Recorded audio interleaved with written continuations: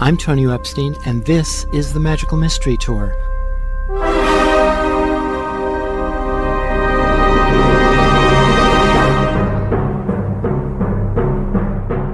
Join us as we dive into the heart of things, exploring new ideas and new ways of seeing and being in this wondrous, crazy world we share together.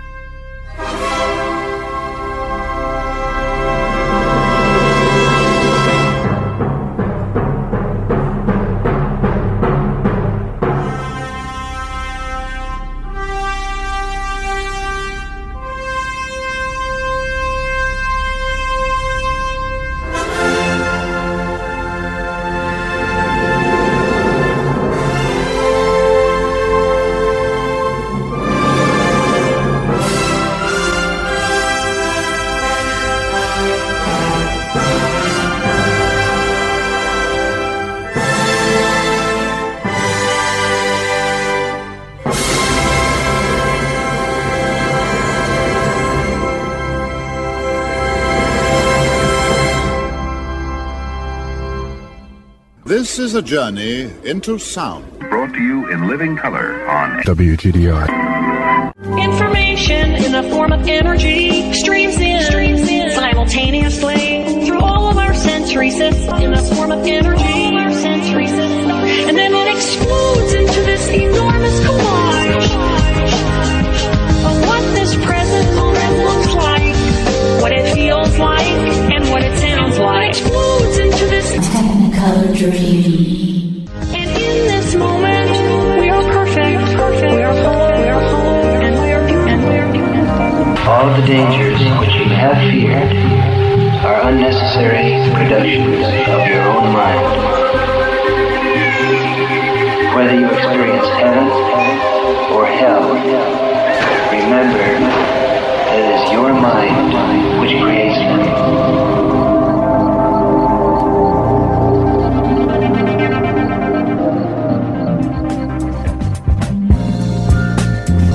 About your world. Stay tuned. Today we'll be diving more deeply into the self-sustaining leadership model and practice created by Jack Russell and Glenda Otto. I'll also be talking with Jody Marquis and Deb Pearson, both of whom are self-sustaining leadership facilitators who will tell their own personal life-changing stories with the self-sustaining leadership work. Jody is up in Newport, Derby area, and Deb is down in New Orleans area. Do you want to begin by giving us a little overview of what self-sustaining leadership is, with the awareness that you went into it quite a bit in our last interview? Yeah. So just to lay the groundwork into which we will bring Jody and Deb into the conversation, and then dive into the actual practice of the skills and the personal experiences that you've all had with that, you know, the ahas and the benefits and how it's changed the way you approach communication and the way you approach your own lives and the way you relate to people in the world and the way you relate to anything in life. Yep. All right. In the first interview, you're right. We covered a lot of ground in what self-sustaining leadership is.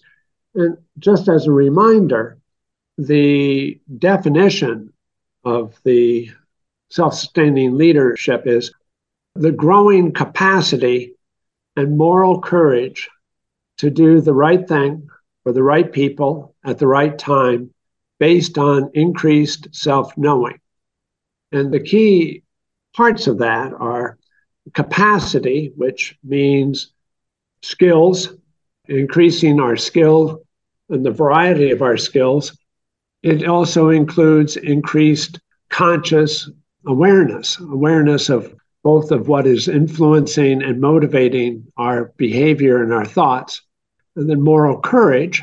And I define courage as when fear collides with love and love wins. And then self-knowing. And self-knowing is an ongoing happening of what is it that is influencing and motivating my behavior? So I came up with that definition, created my own definition in 1997. And then in around 2000, I call it cosmic humor because I was hired to teach the first leadership courses for early child care professionals. And I didn't realize that 99% of the people involved in early child care were and are women. And I had never taught all women. And I went through a very sharp emotional learning curve within the first month of that experience that really led to a dramatic change within myself, in that I was able to really access my emotions and also to be vulnerable. And I was accepted by these women, and it was awesome. And I greatly grew and thrived just being with them, learning from them. Much of the classes, the topics of the classes tended to be all skills based on a combination of leadership and management skills. And then in 2004, I met Jody. And I think at this point, and hopefully she'll share how what I was teaching began to evolve into what we have it today. So I think I'm going to turn it over to Jody. Hi, thank you for having me here. And I love talking about self-sustaining leadership. My name's Jody Marquis. I live in Derby, Vermont, and I have been working with the self-sustaining leadership model since 2004. There is so much to tell in the story of how this unfolded for me, but there's 4 key things that I want to share today in this interview. And the first is that when the self-sustaining leadership model came into my life, I was journeying my way out of a very adverse situation. I was a mom who found myself on welfare. I was living in poverty. I had 2 children. We had experienced a lot of violence in our lives, and I was healing addiction and substance, both with bulimia and the use of substances. I journeyed into the world of early care and education as a volunteer, as a mom on welfare. And it was during my time as a volunteer and while I was in recovery that I realized that people like me really benefited from having support systems. And it was the first time in my life that I became super passionate about something. And that gave me an internal fire to want to move forward with my life, mostly because I wanted to be a better mom to my children than the experiences that I had as a young child. Fast forward a few years, I hadn't met Jack yet. So now I'm in the childcare. I opened my own program after 3 years of studying child development. And in 2004, when I met Jack, I was living in what was called the tornado of life because I knew that I personally loved what I was doing, but I had no clue how to lead others or manage a business. And so I joined Jack's leadership class through a referral that came to me, and my life changed forever.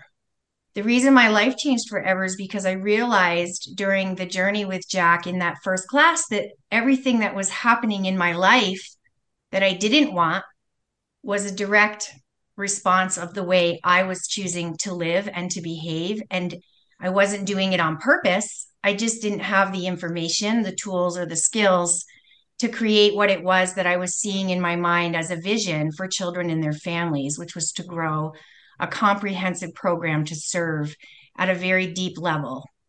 I had a huge passion for bridging the gap between survivorship for families and being able to thrive. So that's the second key point. And then the third was that when I was done with the class, I had learned so much and I had changed so much, and so many things in my life were changing that I hired Jack to come and work with my company. And at that time, it was called Creative Minds Children's Center. And he never left.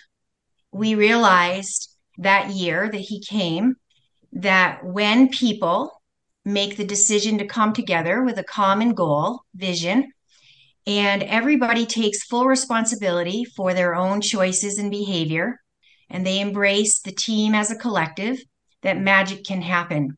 And over the next 14 years, we developed a nationally accredited center that served 121 children.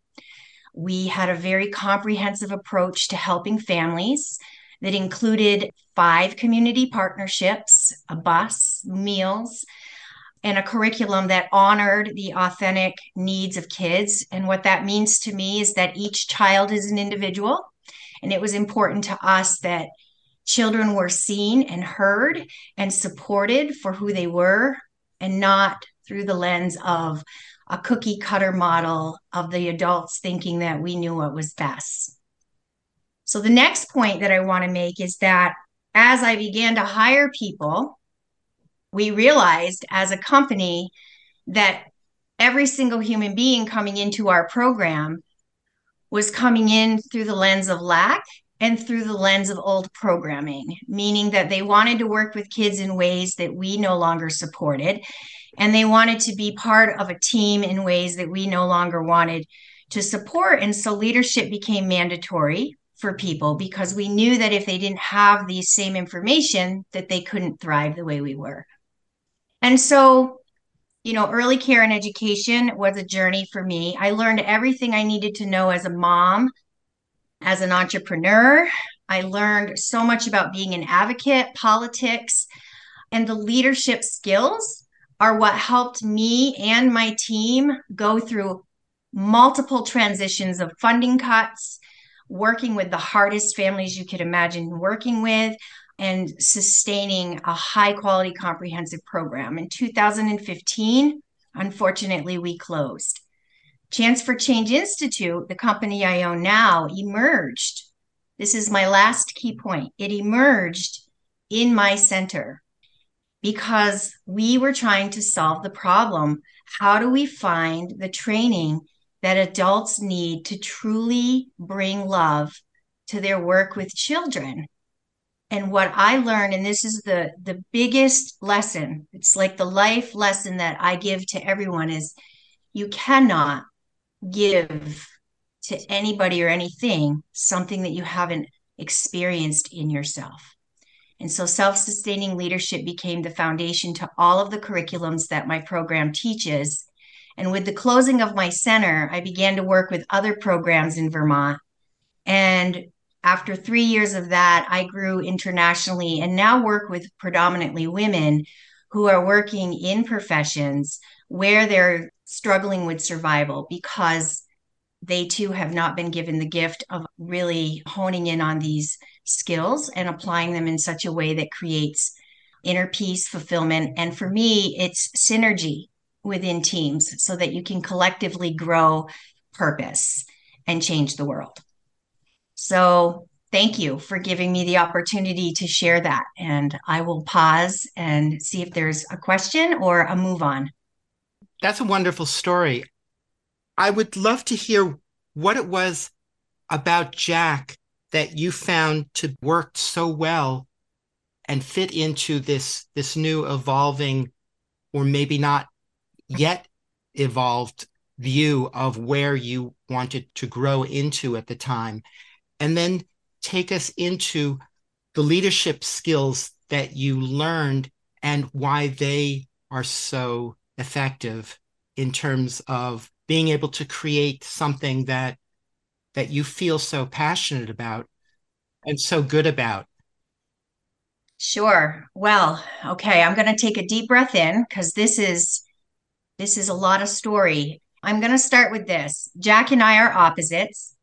And there was actually nothing about Jack when I first met him that I connected with in the sense of him as a person, but it was more of my own deep curiosity to want to understand the model. And the information that Jack brought was information I hadn't experienced.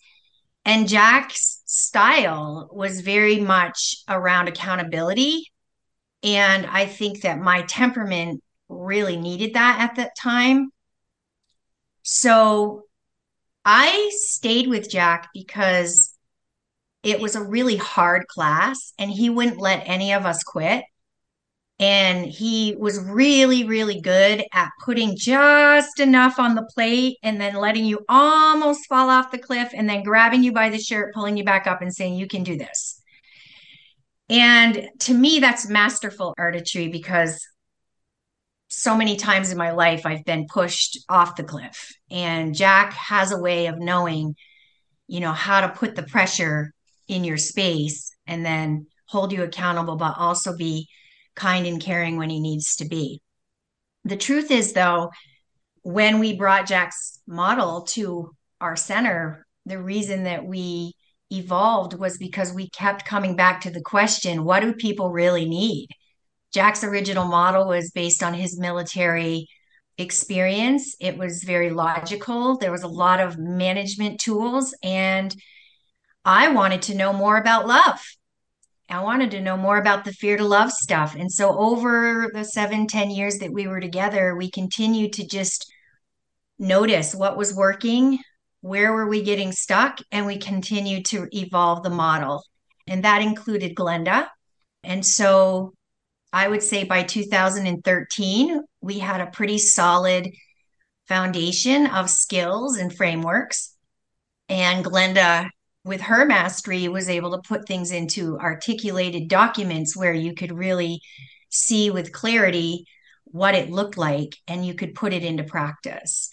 The number one skill for me, thinking about this as a whole thing is, and I say this to everyone, is to know the art of observing yourself without placing judgment. And what I mean by that is so many of us make choices and then we beat up on ourselves because it didn't go well or we made a mistake.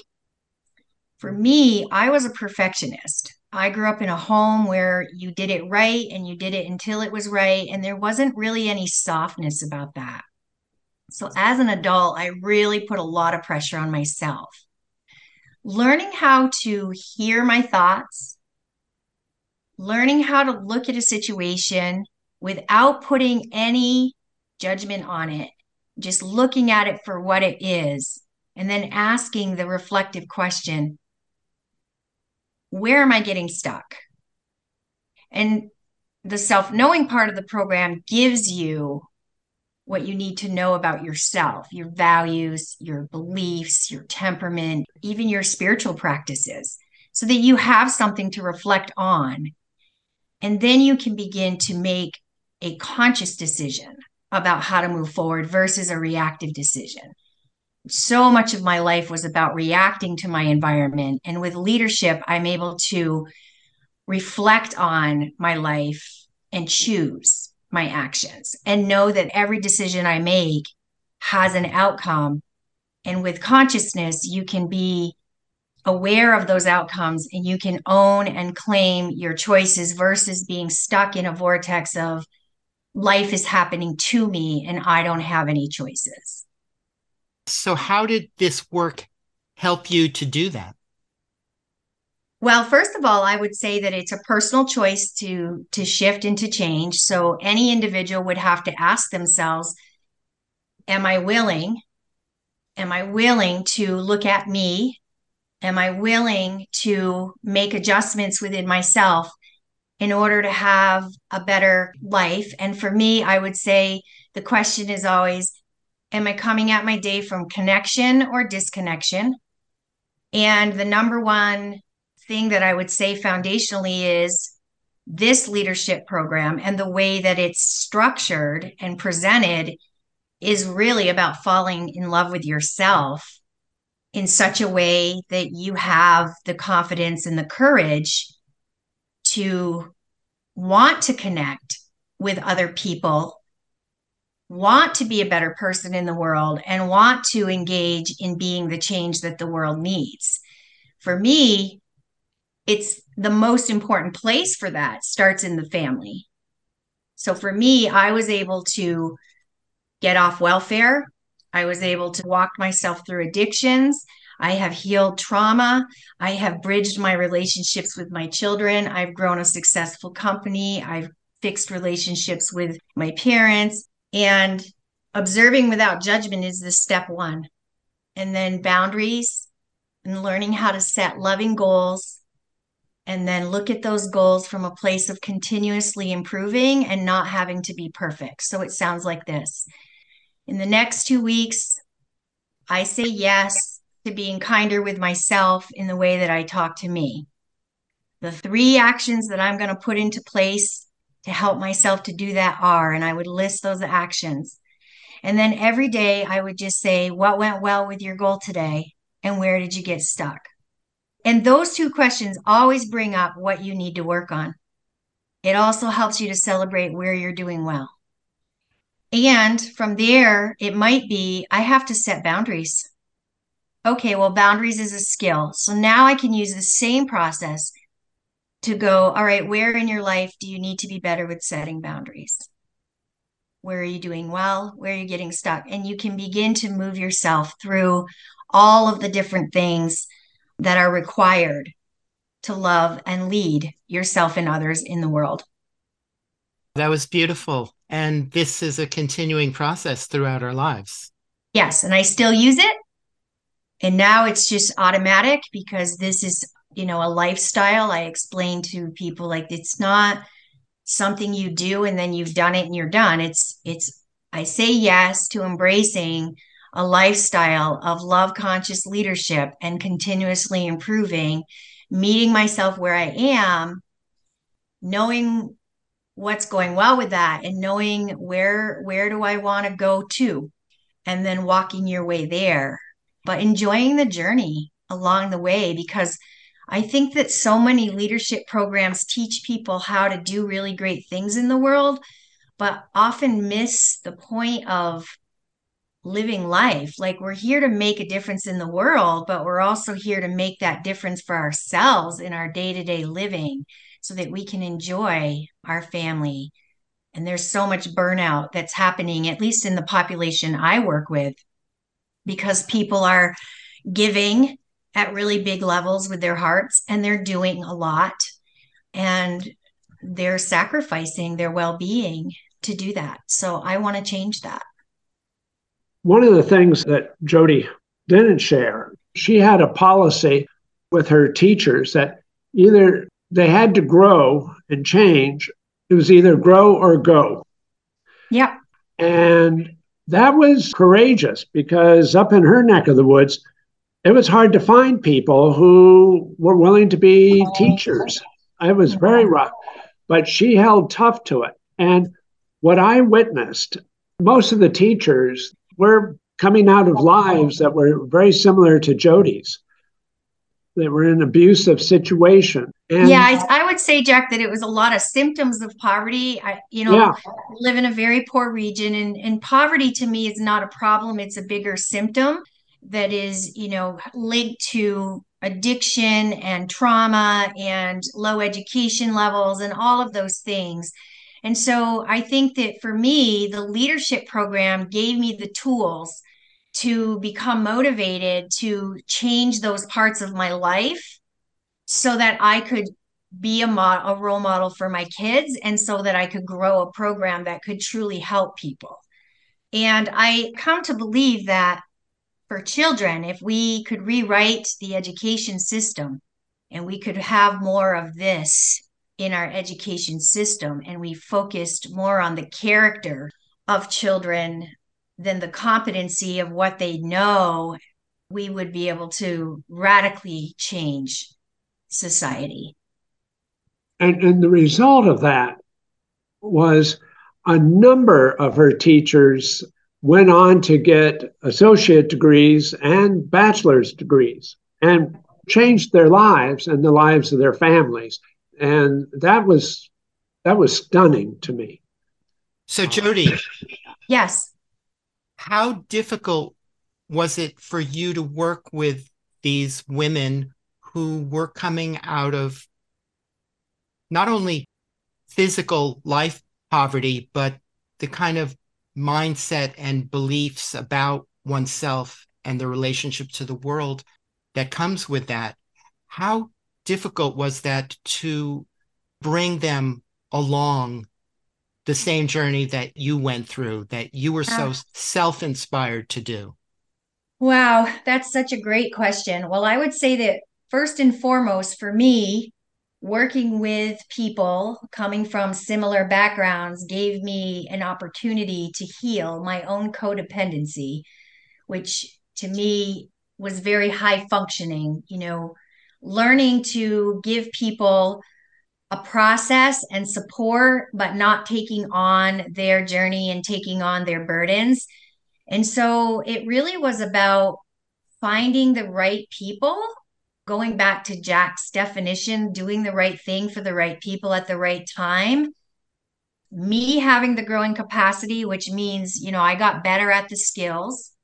Me having moral courage, which means sometimes I had to make really hard decisions and fire people. And then me having greater self knowing, the more I knew about myself, the better I could adjust to other people. And then eventually I just got really good at knowing what ready looked like for people. And so I had to have screening processes. I had to learn that I can't help everybody. Like you can lead a horse to water, but you can't make them drink. But the people that were open and willing, really all they needed was to understand the why behind their what. 97% of our daily choices come from our subconscious programming. And most people don't know that they're creating their life because of the programming that they're coming from. So if you know that about yourself and you have a willingness to change and you're given ways to do that, most people can do a lot for themselves in very short periods of time, but it does take a willingness. And that was the hardest part for me, was realizing that so many people in general just live in victim consciousness where they blame and they complain and shame about life, but when given the opportunity to change it, they don't always take it. And this is not a course or a process that people can go through and have any results if they're not willing to do the work. So that would be what I would say for that. I also think it's important to make this point that I, in my profession, have worked with women like me in the old self, but I've also worked with corporate women who have climbed the success ladder and done very successful work, and they have very successful lives on the outside and are still dealing with the same limiting beliefs that people who, like myself, were struggling with when I was a mom struggling in poverty. It's just a different physical reality showing up.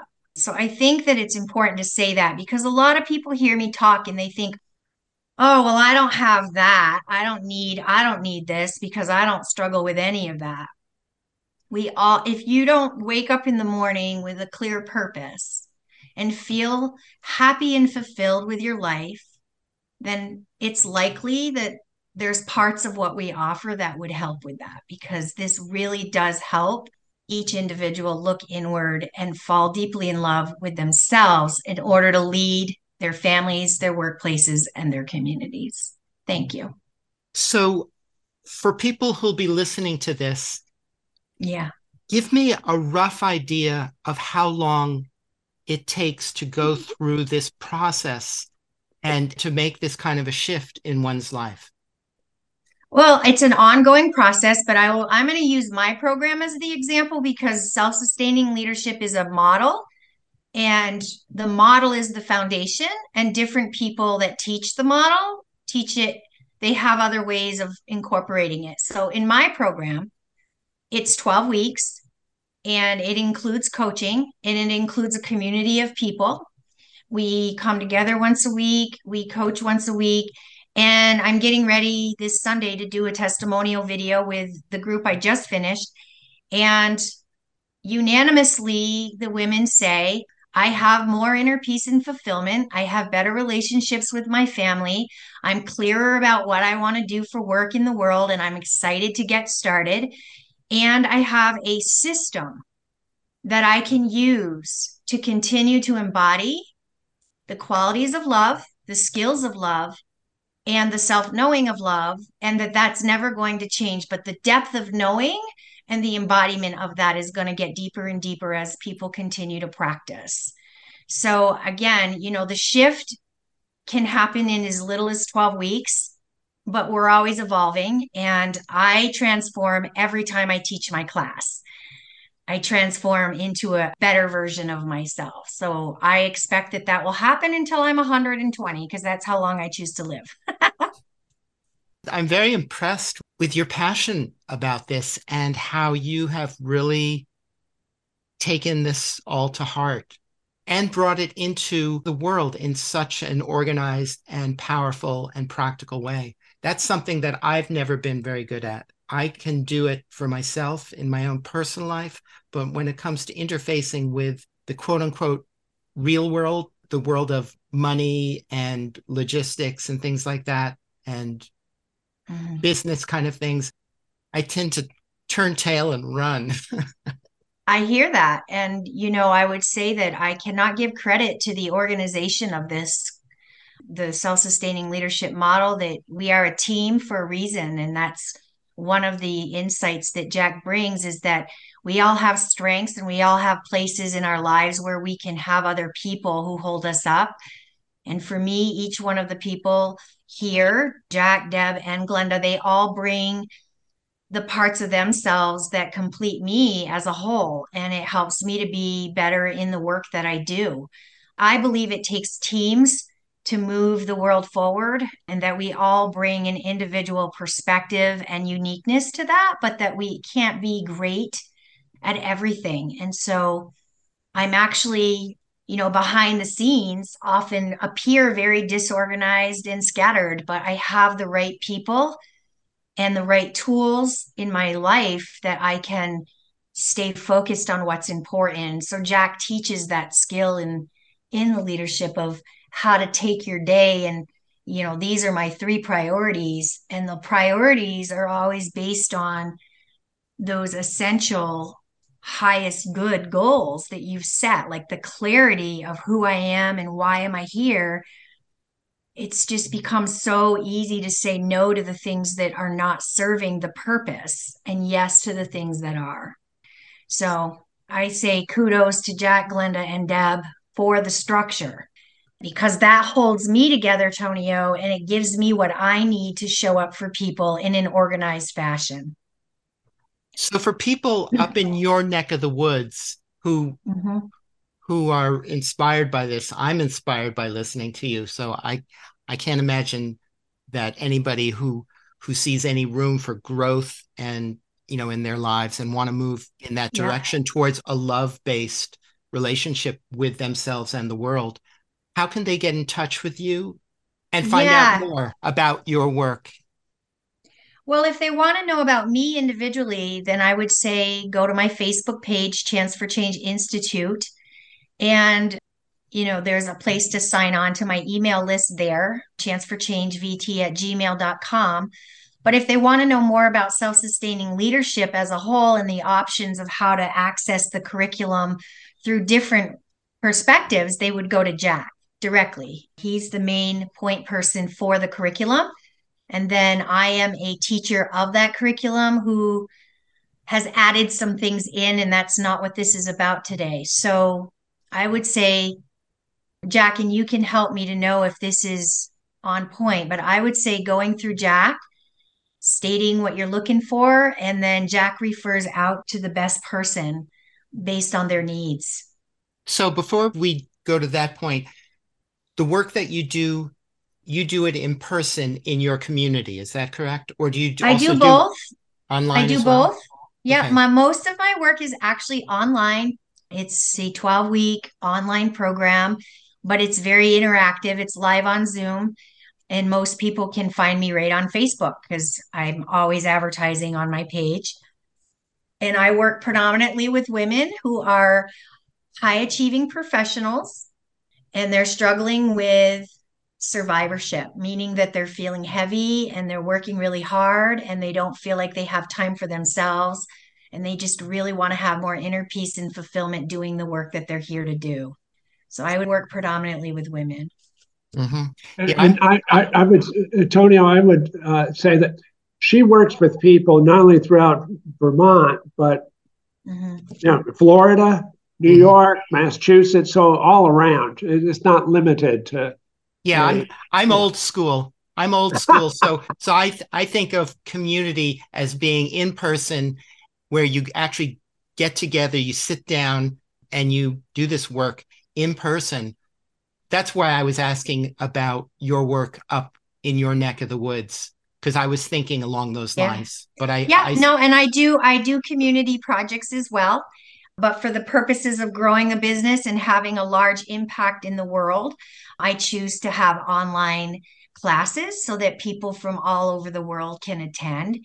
And then in my local region, for example, I'm going to be working with a local agency for women who are transitioning out of addiction treatment programs. And they're in that transition. And one of the things that happens in addiction is if you don't have connection, it's easy to go back to old ways. And so I'm going to be doing a project in collaboration with local agencies to serve women, and that will be face to face. And then with the program with Vermont that I do, we have what's called hybrid models, where we meet 2 to 3 times a year in person, but the rest of it's on Zoom. And COVID really changed that for the world. I was completely in person, moved to online in 2019. And then when COVID came, I really had no other way to provide service. So it kind of naturally moved its way there. Mm-hmm. Well, thank you so much. You're welcome. Thank you. Yeah, I very much enjoyed hearing your story, and yeah, it's very impressive. Deb? Yes, let me follow that. You're your own unique self, so it's not a competition at all. I know. I'm actually one of the women that Jody was talking about, the climbing the corporate ladder, finding my values in being successful financially.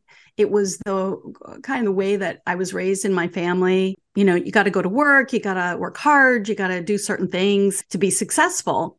And, you know, I ended up doing what I thought I was supposed to do. I was employed by the U.S. Air Force.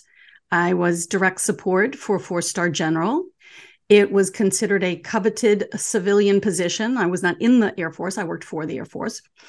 You would have thought that I should be the happiest person in the world because by all accounts, I'd made it. I had a good salary, good housing, good car, good savings account, good insurance. It all looked really, really good on the outside. But on the inside, I felt hollow, like I was slowly dying, like I had this soul-sucking job. It was difficult to go to. It was like all along the way, as I bumped up in my career, I would constantly have this feeling that something was missing. I'd get another certificate. I'd have a certain temporary happiness, but there would be that, what's missing? Something's missing. I'd get a raise. I'd be like, yay. And then that would be there again, that something was missing. I get a new position, same thing. And then I finally made it to the top of my career. I don't really know where I could have gone from there. And it hit me again. It's like, what is it? Where's the happiness? It's like I followed the formula. I did everything I was told to do, but something's still missing. And it seems like it was that same something that I'd been looking for decades. It was this elusive, I'm going to put it in quotes, it that I was missing, but that I could not articulate it. I could feel it, but I couldn't tell anybody what it was. You know, like I said, I'd been told all my life to be successful. And of course, my definition at that time was financial. So I'd achieved that, you know, and it wasn't happening. And all along, I had taken courses, read self-help books, joined women's circles, participated in equine assisted therapy. I mean, anything that I thought might help me find the it, because I would read something and go, oh yeah, maybe that's it. And I would join and participate. And as I was learning it seemed fine for the moment. And then I'd get to a point and I'd be like, something's still missing. And I finally got to the point with my job that I felt like, I know I'm not going to find happiness here. I made some plans. I got certified in coaching and in a couple programs, and I ended up quitting that job. I sold everything I owned except for what had fit in my car, and I drove away. And when I drove away, I felt something that I had not felt in a very, very long time. And it was the feeling of freedom. And it was amazing. And every cell in my body did this happy dance. And I knew I was headed in the right direction. I just didn't know where that was going to end up being. And so after many months, I ended up joining a membership where we ended up meeting live in San Diego, California. And that's where I met Jody. And I heard Jody speak. And there was something in her words that drew me in to want to hear more. And as we ended up speaking, I don't know that we spoke privately, personally, but more quietly, I found out that she taught a course. And I was like, this sounds like something that I want.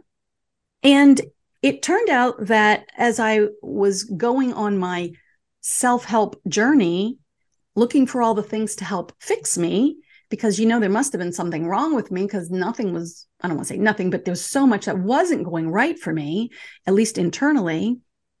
I ended up taking Jody's course, which is the self-sustaining leadership model. And I realized that, wow, this is the first time in my life that I, the individual, was addressed.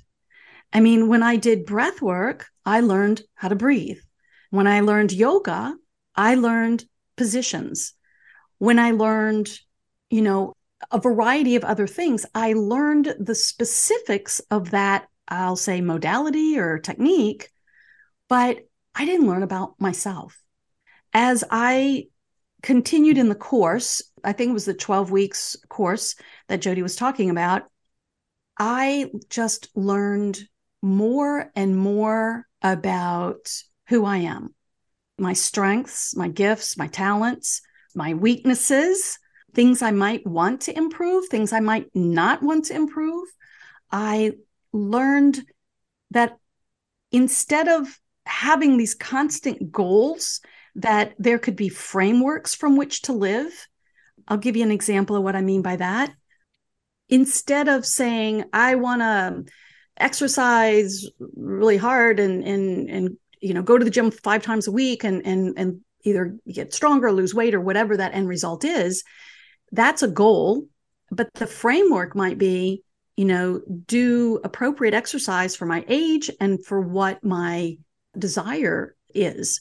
And learning the frameworks from which to work and not using other people's ideas of what those words would mean, like what goal they think I should do. My whole life was designed around what other people wanted from me, what my parents wanted when I was young, what my teachers wanted when I went to school, what, more teachers and professors wanted in college, what my bosses wanted at the jobs. It was like, where was what I wanted? Where was what I needed? None of that was ever addressed for me. And I found that self-sustaining leadership addressed all of that for me. And finding myself in a position of recognizing the individual that I am, being unique and special. And I mean special in the same sense and unique in the same sense, like our fingerprints and signatures and snowflakes or whatever. Like I'm just a very unique and special person. And once I was able to see that and claim that and go, oh, well, that's just how I am. Oh, okay, I see. Well, those are my needs and those are my values and those are my beliefs. I began to like myself. And it wasn't just like as I liked myself, it was like I became more and more aware of if I can do that and figure that out, what else is there? And as we went through the program and I started learning things like, you mean I can shift from where I am, that this is not a stagnant place that I must stay until someone else tells me I can move to this other place, and that I can make choices based on what I now know, but I make them from a place of love and from the highest good of not just myself, but those that are involved. I began to get more and more excited because I began to see that this is the it that I was missing, this self-awareness of what's possible when I have the right information. And in the class, I learned tools.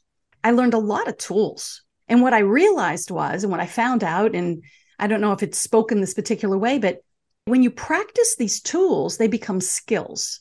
And if you practice the skills long enough, you can master them. I mean, to the point where there's some of them that I don't think about them as, oh, I need to do that thing, because it's kind of like I call it inner mastery. And it's like a skill, like tying your shoelace. Yeah, sometimes you pay attention to it, and sometimes you just do it because you don't need to pay attention to it. As I did that, I realized that there are probably 85% of people in our country that have not had the skills, the tools, the frameworks for them to be able to do what I ended up getting to, which was loving myself. And I can remember the day about like 6 weeks in, I think, maybe 7.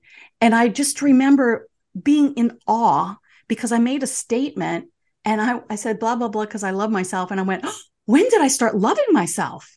Because it was just this soft, gentle, step by step by step thing that happened where enough of it, this momentum built to a point where my heart began exploding for myself. I didn't have the need, want, desire to have a business and do like Jody did and provide these opportunities and all that was never really my thing. I really came from a very, very selfish place. The business I did own, it was an art business. I was teaching people to paint, and I was trying to do it in the way that I was taught from, when I went to school. And I ended up doing I don't know how well this is known, but it's the sip and paint. A lot of people will drink alcohol or coffee or whatever and paint during like a 2-hour thing. And I started doing that, but I was an imposter for myself. And because I was creating and painting and doing what I thought other people, and there it is again, what other people wanted me to do, because again, everything geared towards financial, I need to be successful. And I did not do really well in that. I mean, I did well enough to a point, but then there came a point where it was like, I needed to make more money and I did not know how. And I did not know how to extend myself out into the community any further than I already was. What did the others want?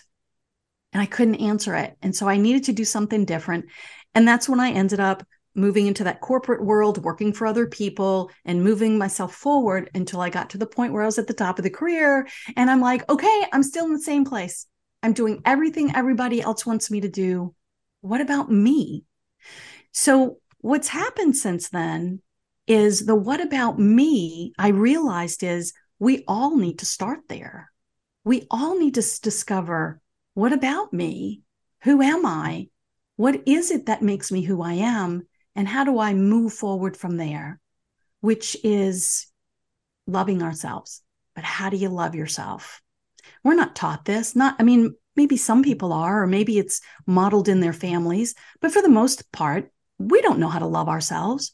But now with self-sustaining leadership, which that is the model, but I have to say, what I'm finding is the work takes place in the intentional consciousness, and that once you go through the program, it's like your eyes are opened up to a place that you've never seen before. You get to see things about yourself you never knew. You get to experience a growth inside of yourself that you never thought possible. It is, for me, the highest form of success. I no longer look at the word success equaling financial, because I'm now successful in relationships, especially with myself.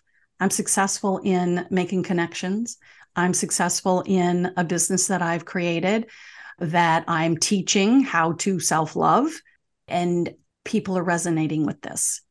And I don't think that I've ever had a job, a position, or anything where I have felt so unbelievably heartfelt fulfilled as when I teach this material and I hear the women, because I mostly teach women, I hear the women discover that they have this power too, and it's within them. And it's huge. I think Jody mentioned be the change in the world. To me, we don't know how to be the change in the world. But with SSL, you learn about yourself. You learn how to change. Now you can love and lead yourself. Now you can love and lead others confidently and successfully in your family, organizations, teams, because you've gone through it. You know it. You get it. And now you can help everybody else that you're in leadership skills with, connection with, to begin to open up and see. So it's this beautiful ripple effect. Like I see myself as the stone that hit the water, and the ripples go out from there. And the more I teach, the more I connect, the more I share the work, the bigger the ripples get. And it's just such a beautiful process. So I think I'm kind of done. That was really beautiful. Thank you. Thank you. So, Jack and Glenda, this is your project. For people out there who are listening, where would you suggest people begin in terms of finding out more about this work and how they can get involved in it? Yeah, I appreciate that, Tonio. We talked about this among ourselves, and what we would suggest is that people just get a hold of me, and then I can pass along their information to Jody and or Deb, and they can email me at jackrussellbt@gmail.com, or they can give me a call at 802-229-1908. And also your email address is jackrussellvt, V as in Vermont. Yeah, thank you. So that's jackrussellvt@gmail.com. Correct, yeah. So from listening to Deb and Jody describe their experience of this work, I have learned so much more about this work. And I read your workbook, but what I just heard from Deb and Jody really revealed so much more to me about it. Yeah, I'm in awe. I'm in awe listening to them. What I heard, and I think it's true for me, is that it's a journey and it's skill-based. We aren't taught these skills in our families or in our education system, unfortunately. And to the degree that we, and Deb said it eloquently, we practice and we get to a point where it's just second nature to us. But it's an ongoing journey. It's a journey of community, of being together, of connection. You know, the book, the workbook, recently someone shared with me, they said, the skills are very simple, the way that they're presented. It's simple, it's easy. And then they said that when they went back to read it again, they said, it's profound. Mm-hmm. And it's elegant. And Glenda and I both have experienced this. You know, we wrote it, together, and others have helped. But I go back to it and I see things in it that I never saw before. We wrote it. It was inspired by beyond us in writing of this. And what's most important is actually practicing it, making it a part of our lives. That's the key. I mean, you can read something and understand it intellectually and dive deeper into it and understand it and get new insights about it. But until you actually apply it and literally embody it in your own life, no matter how interesting and inspiring it might be, it'll still be a separate thing from us. And the key, what I heard in what Deb and Jody said, was that it had become a core part of their lives that just comes naturally now. Yeah, I think that one of the things that I learned in my own life, there was a period before my late wife passed on, of a period of 3 years that I had a fatigue issue, and the medical world couldn't find any cause of it. And I would do a workshop, for instance, and it would take me a couple of days to recover from it.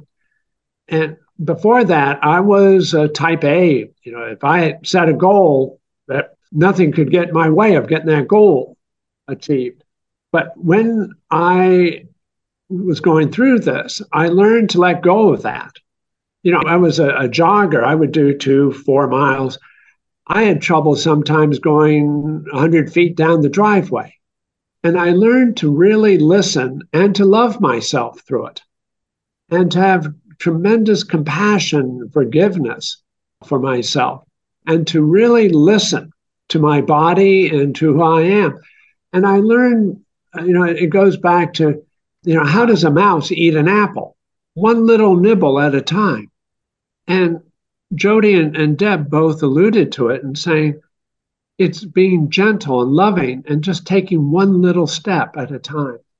And I think the other thing that I've learned, is we have a community of learning. We have a community of practice. I'm always learning from them. I'm in awe of them. And so it's a community of sharing and living.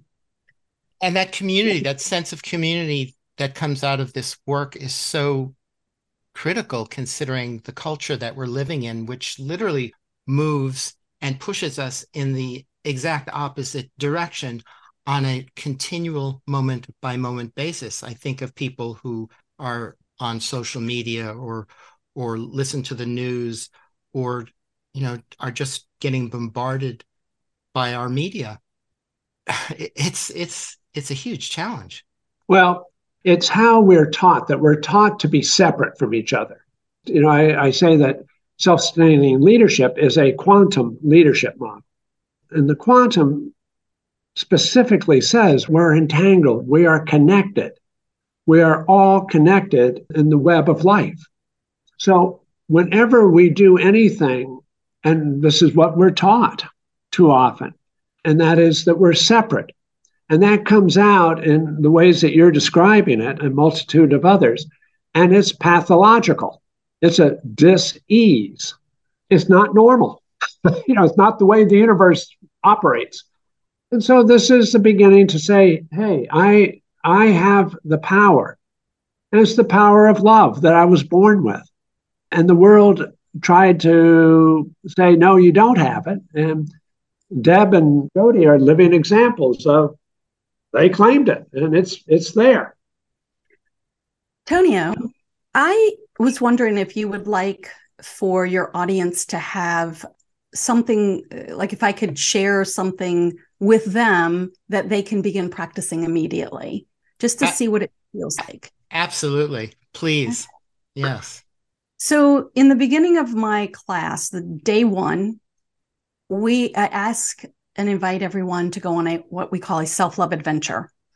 And the self-love adventure is we take a quality of love, which Jack's come up with a ton of them, but we chose 4. And the 4 specific ones, and I'll go into a little bit more detail in just a moment, but the 4 specific ones are compassion, and that's compassion for yourself, because for me, it's a self-love course. Forgiveness, but it's forgiveness to yourself, and I'll go over that in a minute. Patience with yourself, and gratitude, being grateful for yourself. And so I'm going to use a real simple little example, and then I'm going to bounce around with these 4. We usually ask people, choose one. Just choose one and practice it. Because just like Jack said, how do you eat an apple? 1 bite at a time. If you try practicing 4, or I don't know if Jack came up to like 120 or something, but if you practice too many, it's overwhelming. So pick one, get good at that, you move on, right? Doesn't mean you can't add to it, but you begin.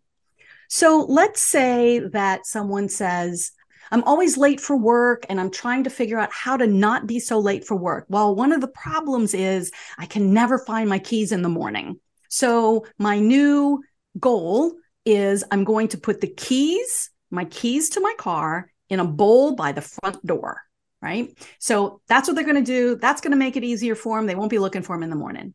So the next morning they get up, they get ready to go to work, and they get to the bowl and the keys aren't there. Many of us either go, forget it, it'll never work, and we shut down, or we start berating ourselves. God, you're so stupid. You were supposed to do this thing. What's wrong with you? And we hear those voices in our heads. So with the self-love adventure, it's to begin to listen to your self-talk and hear how you're speaking to yourself and make some choices. So let's say we decided to practice patience. If we're practicing patience, we may say something like, oh my gosh, you're so stupid. Wait. I don't want to say that. How do I practice patience in this moment? Okay, I'm starting a new thing. I'm not practiced at it. I'm going to have to get used to it. I'm going to try again tonight and see if I can get it tonight. And let's say you go to the next day, you forgot to do it again. You can practice patience again, but you may want to go to forgiveness and say, okay, I'm going to forgive myself for screwing up again and know that I'm going to continue to practice this till I get it.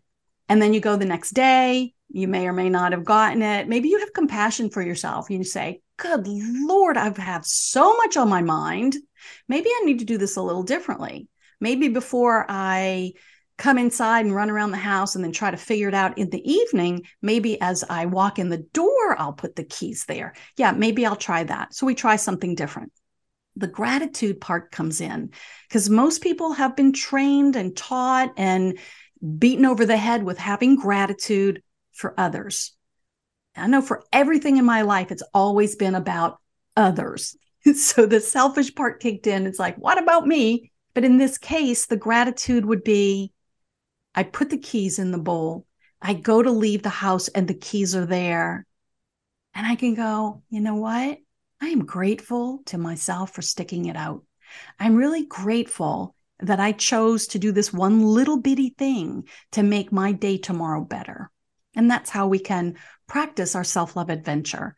You can pick one, but if another one sounds better and it would be appropriate for you to use forgiveness or patience instead of compassion, you go for it. But it's learning and helping yourself do 2 things. One, well, how am I speaking to myself? So I'm listening to my self-talk. 2, how can I talk to myself in a more kind, caring, and loving way? So we call it the self-love adventure. And I invite anybody listening to try it out because it's pretty awesome. That's beautiful. Thank you so much for that. That's exactly the kind of thing I most hope for in these kind of interviews is practical approaches that people can start to use right away to give them at least a taste of what's possible. So Jody, would you like to share something that you share with your people? I can do a very quick activity with you, and this addresses limiting beliefs. Limiting beliefs are the thoughts that show up in our lives that bring us to a need to use what Deb was sharing. And so what I usually say to people is close your eyes and take a deep breath into the belly and just ask yourself this question. What is it that I want more of in my life? Just pick one thing that you want more of. Once you have that in your mind, then ask the question, why do I believe that I cannot have more of what I just said I want? Just start telling the story as if you're sharing it with a friend. And the story that you just told, if you were to write it out on paper and look at it, it probably says something like, I don't have time. I don't have enough energy. I'm not smart enough. I have too much to do. Other people need me more. And all of those little phrases within your story are what are actually your limiting beliefs. And they're triggered from the subconscious brain, and they drive our choices. So, alluding from what Deb was saying, being able to hear the story that we're putting on the why we can't helps us to become aware. And then in that awareness, you can then begin to shift. And here's the question that I give people. If you were going to have more of what you want, what is the first thing that you would say no to so that you could say yes to the thing that you want? And if you've got all of that in your mind and you can get that figured out, then usually what will unravel from there is the big question: why do you believe you cannot take that action? What is holding you and keeping you stuck from taking that action? And self-sustaining leadership is the program, it's the system for helping you push through those blocks in a loving way and transform your story so that you're working toward a story that you want your life to be and not looking at what's not working for you. That was great. Thank you. I love it. I totally love all of this. You're articulating all these things so beautifully. Thank you. Both of you. Thank you. You know, I heard Jody say blocks, and I say it too, and we are blocked. Most of the time, it is the thought processes that are, I'm not sure if it's subconscious or unconscious. I don't want to misuse, but it's not in the conscious. I found that as I went through self-sustaining leadership, those thoughts, those ideas, those beliefs were pulled from the unavailable into the conscious. And it being in front of me and seeing it in black and white and being there where I can look at it, I get to decide, do I want to continue moving toward that? And if I do, that's awesome. I need to keep doing the same thing because I'm headed in the right direction. But if I pull something out and I look and I go, oh, I don't want to move toward that. What is one tiny step I can move so that I can shift more toward the thing it is that I do want? That's what Jody's example was about. But it's like that's looking at it from a place of a more, I don't know if logical is the right word, but it's like how the brain works, right? We're blocked because it's in the unconscious or in the subconscious, and we don't have access to it. But once we can see like what Jody said, close your eyes. What is it that you want? You're pulling that into the conscious mind. Then, and only then, can you actually really deal with what it is and figure out where you're going to go from there. Thank you. Thank you. Yeah, that was great. That reminded me of the metaphor of a computer and its operating system, that when we're working with a computer, we don't see the underlying operating system. That's working at an unconscious level. And it dictates the outcome of pretty much all the work we do on a computer and what we're capable of doing on the computer. And if we're not aware of the limitations of that operating system, we may find ourselves banging our head against the wall in frustration and thinking, well, that's just the way it is. I can't do anything more, or I can't do it any better than this. When what you're saying is that if we can bring the programming to the surface so that we can actually see what it is, then we actually have a choice in whether we need to upgrade or update or rewrite, completely rewrite the programming. And of course, our entire lives are this long, gradual process of doing just that kind of work. Exactly. Tonio, I love that analogy. I was writing it all down. I'm going to start using it. Yeah, we generally operate, and most of us operate by default. All of our actions and even the things we say, the way we respond to everything, even though we're walking around and we think we're awake and paying attention, we're actually operating from a completely unconscious level almost all the time. And it takes a lot of, deep self-inquiry and patience to, spend that quality time with ourselves to not only discover and fall in love with ourselves, but also to uncover all the things that are lurking under the hood that aren't working for us. I'm going to take that. Let me just interrupt for a second and build on that. One of the major aha moments that I had, and this builds on that, is I was in a meeting. We've all been in these meetings that go on forever. And what I suddenly realized was that I was hearing fear and love at work. And what I did, I took that away and I came to the conclusion that all actions are motivated by either fear or love. And from that, and because of the need and people I was talking with about this, we developed the fear to love spectrum. And so what you brought up about the news and lots of what's going on can be found, it's motivated by fear. And fear is about reaction, separation, isolation, conflict. But once we recognize where we are or someone else is on that spectrum, we now have choices that we can use skills to move towards a more heart-centered connection with people. And so that we're motivated more by love and connection and being able to respond rather than to react. Yeah, it's adding the love software to our operating system.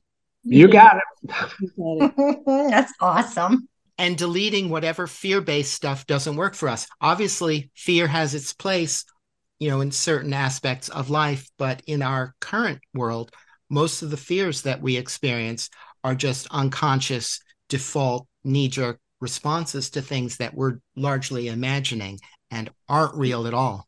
Yeah, and we can see it right here. It's like, it's those people. As soon as we do those people, those other people, we've separated. And that's fear. We go to town meetings and we say, well, that group over there, those people. No, that's fear speaking. That's reactive fear. And we experience that on very subtle levels as well, that are not as easy to recognize, where we're not necessarily feeling opposed to people, but we're still seeing people as other.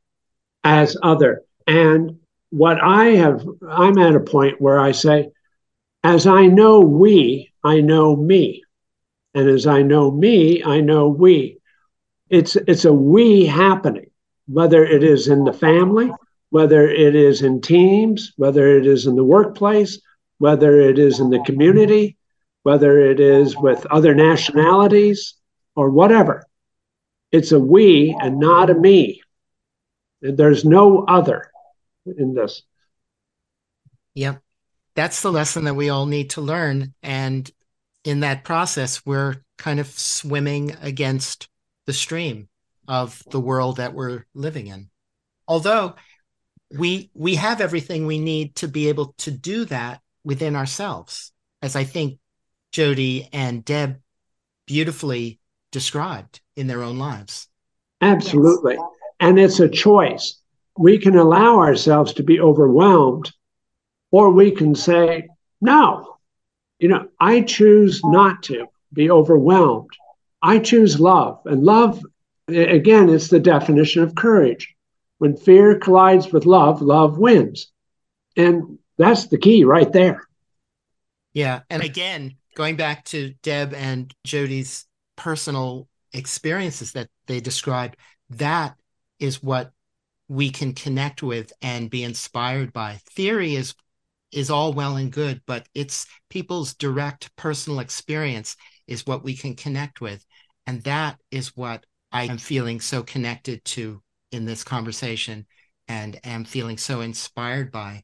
And I'm so grateful to you, Jack, for coming up with this and continuing to work on this and sharing it with people and bringing wonderful people into this with you. And I'm so grateful to you, Deb, and Jody for sharing your own personal stories about this, because I think that's what my listeners can really most deeply relate to. Absolutely. Well, and this is Glenda speaking. I know that Jody shared contact information for herself and Jack has shared. Deb, did you share? Oh, I'm more than happy to have people contact me. Just like with Jody, you can find me on Facebook at debbie.pearson.unstoppable. And if there's phone numbers, questions, we all agreed to have people contact Jack. Jack gave his email address and his phone number. And the reason why is we figured if we're giving out 2 and 3 and all these different, information, it's just so complicated, where if we have one point of contact, Jack's email, Jack's phone number, he can help direct people depending on what their wants or needs are. He'll know exactly who to send them to. So thanks, Glenda. But yeah. So Jack, give that information again. Okay. My phone number is 802-229-1908. My email is Jack Russell VT. That's JackRussell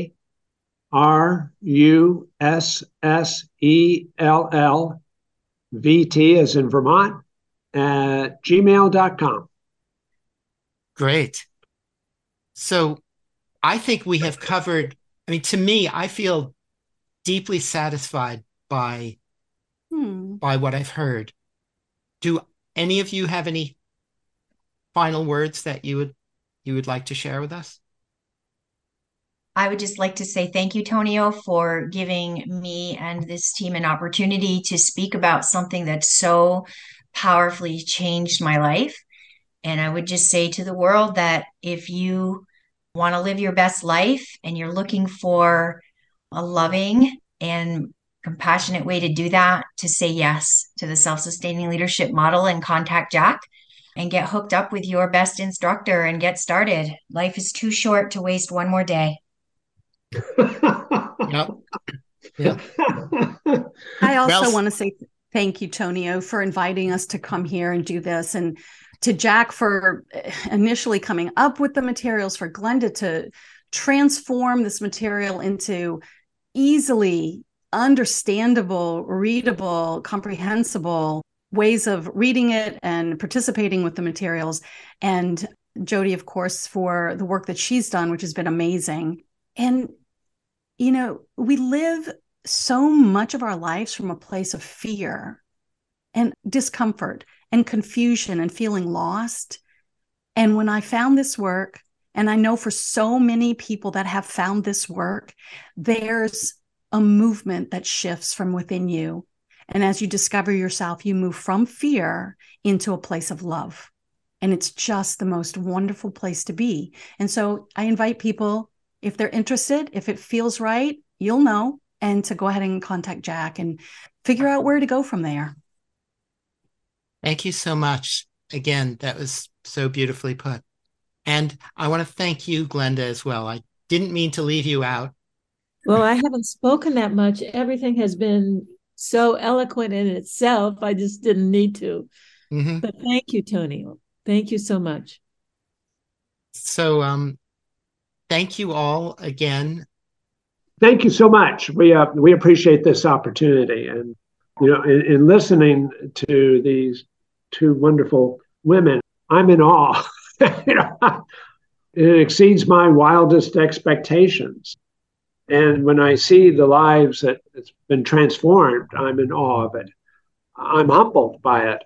Me too. Yeah, I'm just, and I have to, sometimes people say, oh, well, you're the master of this. And I go, I don't feel that. I'm on the same journey. I'm learning every day. And it's fun. For the most part, it's fun. There are those moments. There are those moments. Yep. It was great fun, Tony. I really appreciate it. Yeah. Well, it was my pleasure to listen to all of you. Truly. Very inspiring. And I am very grateful to be able to share this kind of work with my audience. Thank you. Thank you. So until next time, be well. Be well to you. Thanks. Bye, Tonya. Bye-bye. Bye.